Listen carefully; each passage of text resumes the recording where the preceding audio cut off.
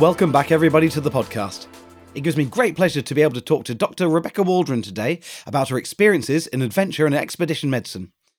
Rebecca is an F4 doctor, which means that she's in her fourth year after qualification, but she's intending to apply to general practice. She's got a keen interest in environmental medicine and enthusing others about it as well. And also, she's my younger sister. Rebecca's just returned from 3 months away doing expedition medicine on a boat with Sea Shepherd as the ship's doctor. Welcome, Rebecca. Thank you. I'm really glad to be here. Well, I suppose to get us started, how did you end up working for Sea Shepherd and accessing that opportunity? Well, I really wanted to spend some time outside of the normal clinical environment because I thought it would just be exciting. And I really like adventure. I really like to travel, but I wanted to do it in the service of something that I'm really passionate about. So I spent some time looking at how I could use my existing skills as a clinician for an environmental cause, and also to get me out of the country for a little bit after being cooped up for a few years with COVID. I can imagine a lot of people would be having similar feelings after that isolation, as you explained, but also expedition medicine and doing something a bit different seems to be a real driver for a lot of people. You mentioned that you were interested in conservation, environmentalism. Just why do you think that environmentalism is important to healthcare and primary care? Why is it that you wanted to do that? So, to answer this question, I think it's important to say, first of all, that environmentalism is a term which encompasses a million different issues. It's not just global warming, it's not just climate change and those words we hear all the time. So some of the things in environmentalism have a really obvious direct impact on health, like air pollution's impact on respiratory health, which I'm sure you've all heard about a great deal. But within every issue under the huge umbrella of environmentalism, there's an indirect impact on health because everything on the planet is interlinked and interdependent, and individual issues multiply and they create huge impacts on health together. And some of them may not be obvious. So, for example, with air pollution, they actually increase risk of preterm birth, preterm rupture of membranes, and stillbirth. But other things like soil degradation from decades of intensive farming has caused decreased vitamin and mineral content in crops, and that impacts nutrition. And anything which increases carbon emissions or destroys carbon sinks contributes to climate change, which increases the likelihood of extreme temperatures, and we all know the huge health burden that has. And these million issues are not distributed evenly across populations, but tend to disproportionately affect people of lower socioeconomic status who already have a higher disease burden, and that's something that in general practice you see every single day. So that's why I feel that environmentalism is hugely important to healthcare. So what did you decide to do about this to contribute to this cause as a health professional, as a doctor? So for me, I had spent quite a long time in my foundation years trying to work out what I could change within the hospital. And I found it really, really difficult. And it was partly because a lot of it just didn't enthuse me. And I really care about marine conservation, so I decided to use the skills that I have as a clinician to work for a marine conservation organisation, Sea Shepherd.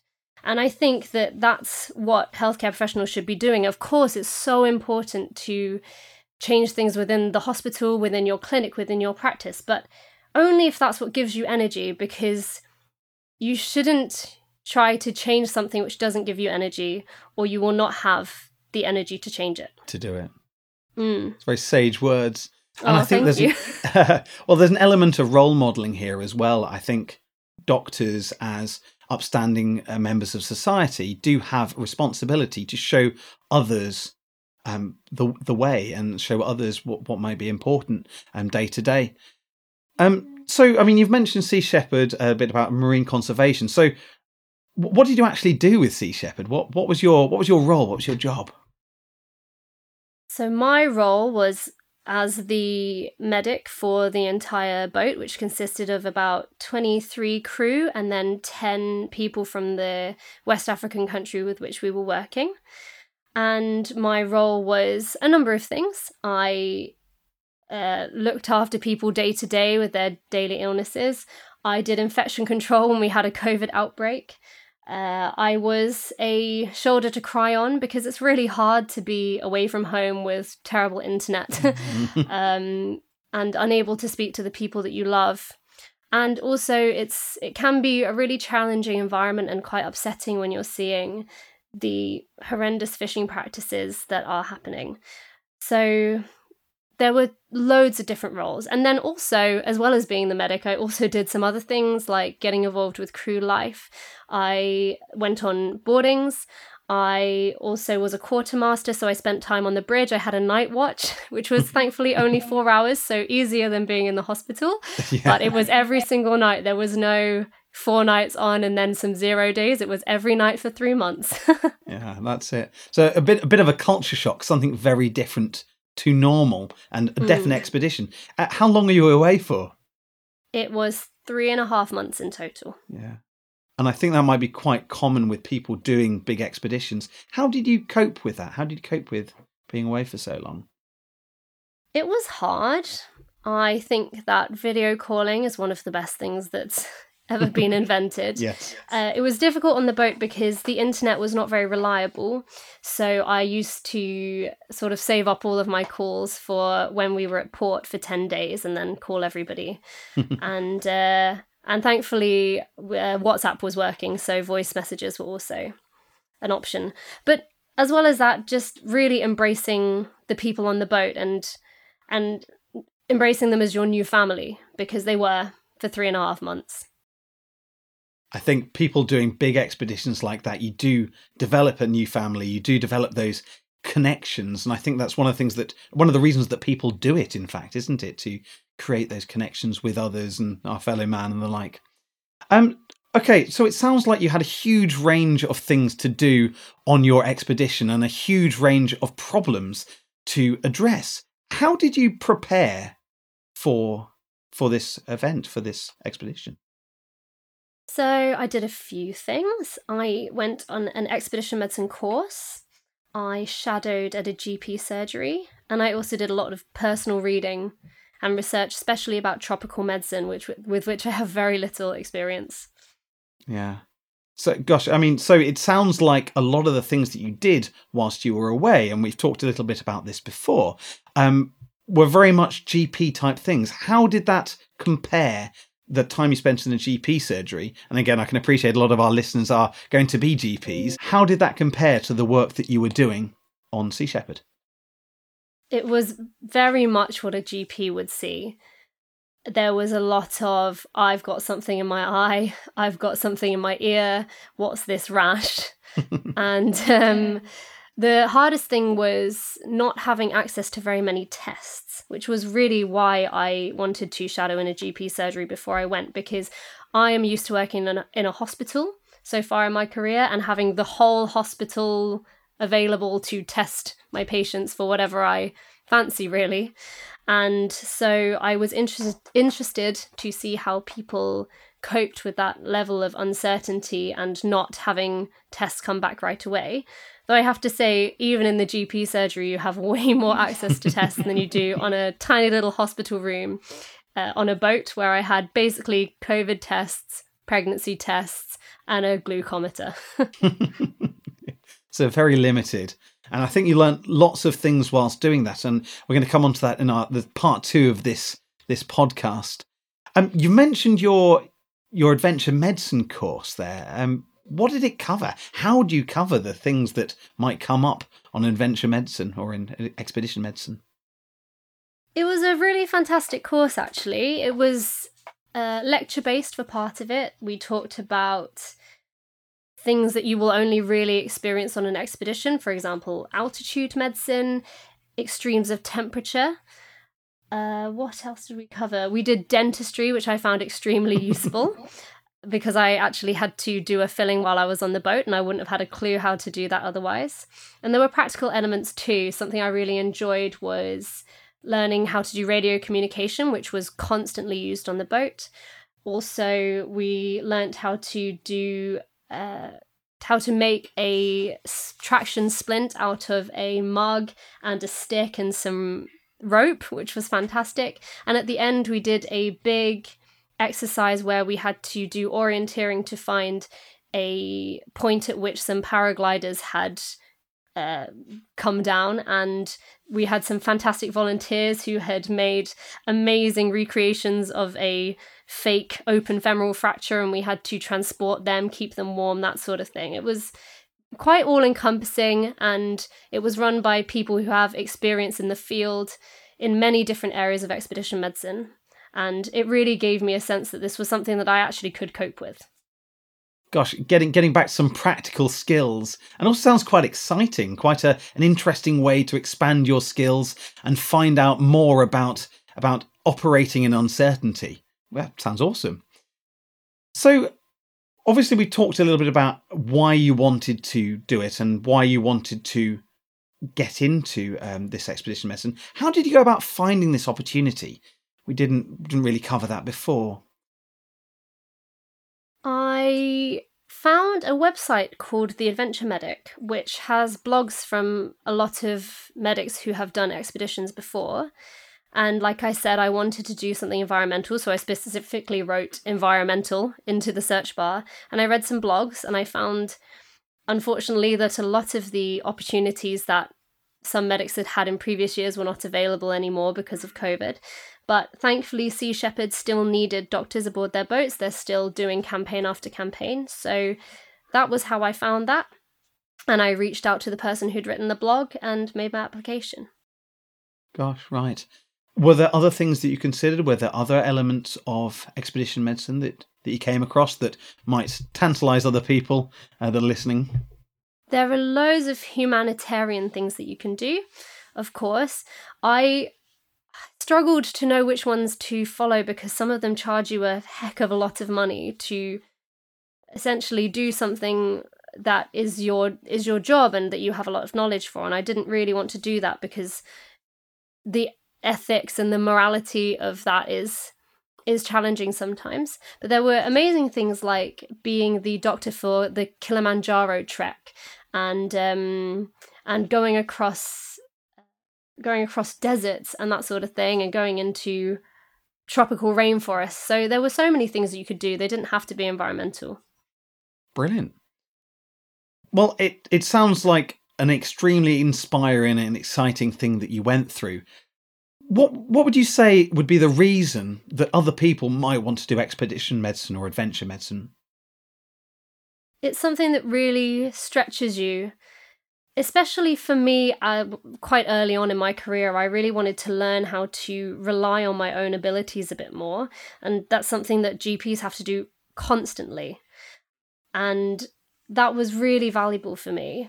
And why would other people want to do it? I think if you have a sense of adventure, you like to stretch yourself and challenge yourself. You want to go to other countries, but you don't necessarily want to have an entirely hedonistic, constantly doing new things every single day experience. Then it's good. And also I got free board and lodgings while I was there. So that was really fantastic. Sometimes you just don't have the money to do something new every day and to travel in a different way. So this was a really cool way to do that without breaking the bank. Brilliant. And a completely unique experience. I think a lot of people seek for a bit of uniqueness in their career and different experiences, and also to break up long periods of training. You know, as you say, you were an F4, which means you've done 6 years of medical school, 2 years of foundation, and trying to figure out something that gives you meaning and passion in your life. I think back a few years ago when I was between training, working in Sri Lanka, it wasn't quite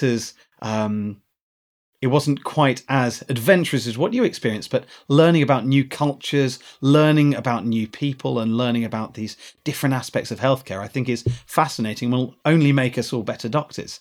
Definitely, yeah. Brilliant. Well, I think we're just looking to how we might be able to activate and how we could bring these great experiences to other people. If you were to give people some advice about getting into expedition medicine, what advice would you give them? My advice would be to think outside the box. Until I did the expedition medicine course that I mentioned, I'd never really thought about all of the different things that you could do. There were people there who had been the medic for ultra marathons in different countries, and there's a horse race across Mongolia that's really famous that has a lot of traumatic injuries, and someone Sounds had it. been the nurse for that, which they had found an incredible experience.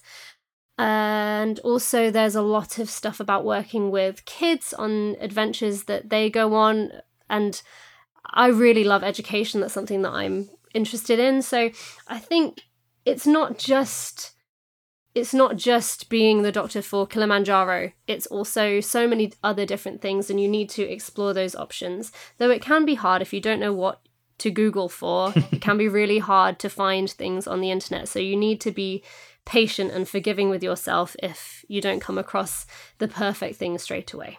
That's it. And I think ask others about their experiences and get linked in that way, because you find out that other people's experiences help guide you forwards and inspire you too. Definitely. And I met lots of people on the course who gave me some really fantastic ideas. And in fact, somebody who had been the medic on a Sea Shepherd voyage before, which was really useful to understand if it would be the right opportunity for me. And I, don't want to name drop, but things like LinkedIn, you can find networks of people who have done these things before who will open you up to opportunities you wouldn't have otherwise even thought about. That's amazing. And I think particularly relevant to GPs, because we are generalists, we are pluripotent doctors, I like to say.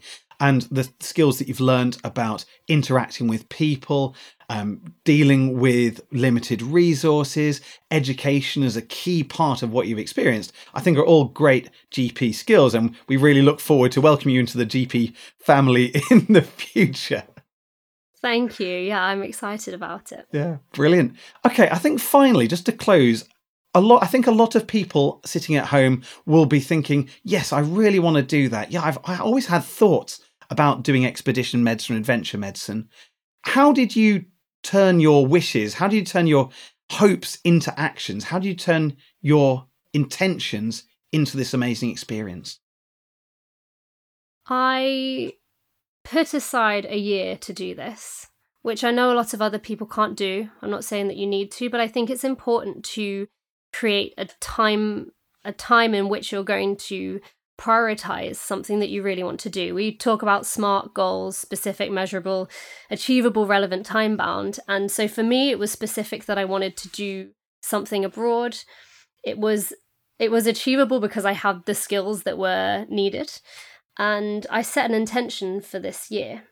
If people want to do this sort of thing, they don't need that amount of time. For example, with Sea Shepherd, I could have negotiated down the amount of time that I spent on board. That would have been fine. It's just that I wanted to devote more time to it. And I think also it has to be important to you because there is an element of sacrifice involved. Although you get this incredible experience, this travel, this new way of looking at everything and meeting new people, I also did spend 3.5 months away from home, which was difficult at times. And you don't always have access to the internet and able to talk as you would like to with the people that you love. So be reasonable with your intentions and your aspirations, but put aside time for it and be brave as well. That was something I found really hard. I kept telling myself that I wasn't good enough, that I was too inexperienced. And actually, that wasn't the case. And I'm proud of myself for going through with it because it was a little scary before I left. Brilliant. Well, fantastic words to end on there. Thank you so much, Rebecca, for sharing your experiences of your Sea Shepherd adventure and expedition medicine. I'm sure that you've inspired lots of people at home to take those steps and to find out more about something that really gives them drive. And I'm glad to say that we've got a part 2 of this podcast to come about some of the things that you encountered while you were away and dealing with that uncertainty. So I'm really looking forward to that other conversation that we're going to have. But for now, thank you so much, Dr. Waldron. It's been really great speaking to you. Thank you very much. Cheers. So thank you all for listening. We hope you found this podcast helpful. Please do have a look at the show notes that accompany this episode at gpnotebookpodcast.com. And we'd be very grateful if you would consider following the podcast and leaving us a review on your favourite podcast platform. Feel free to get in touch via social media at GP Notebook or email support@gpnotebook.com if you have any questions, comments or ideas for future podcasts. You should also visit us at gpnotebookeducation.com to register for our virtual GP Notebook study groups and download free resources and shortcuts to help improve the lives of our patients in primary care.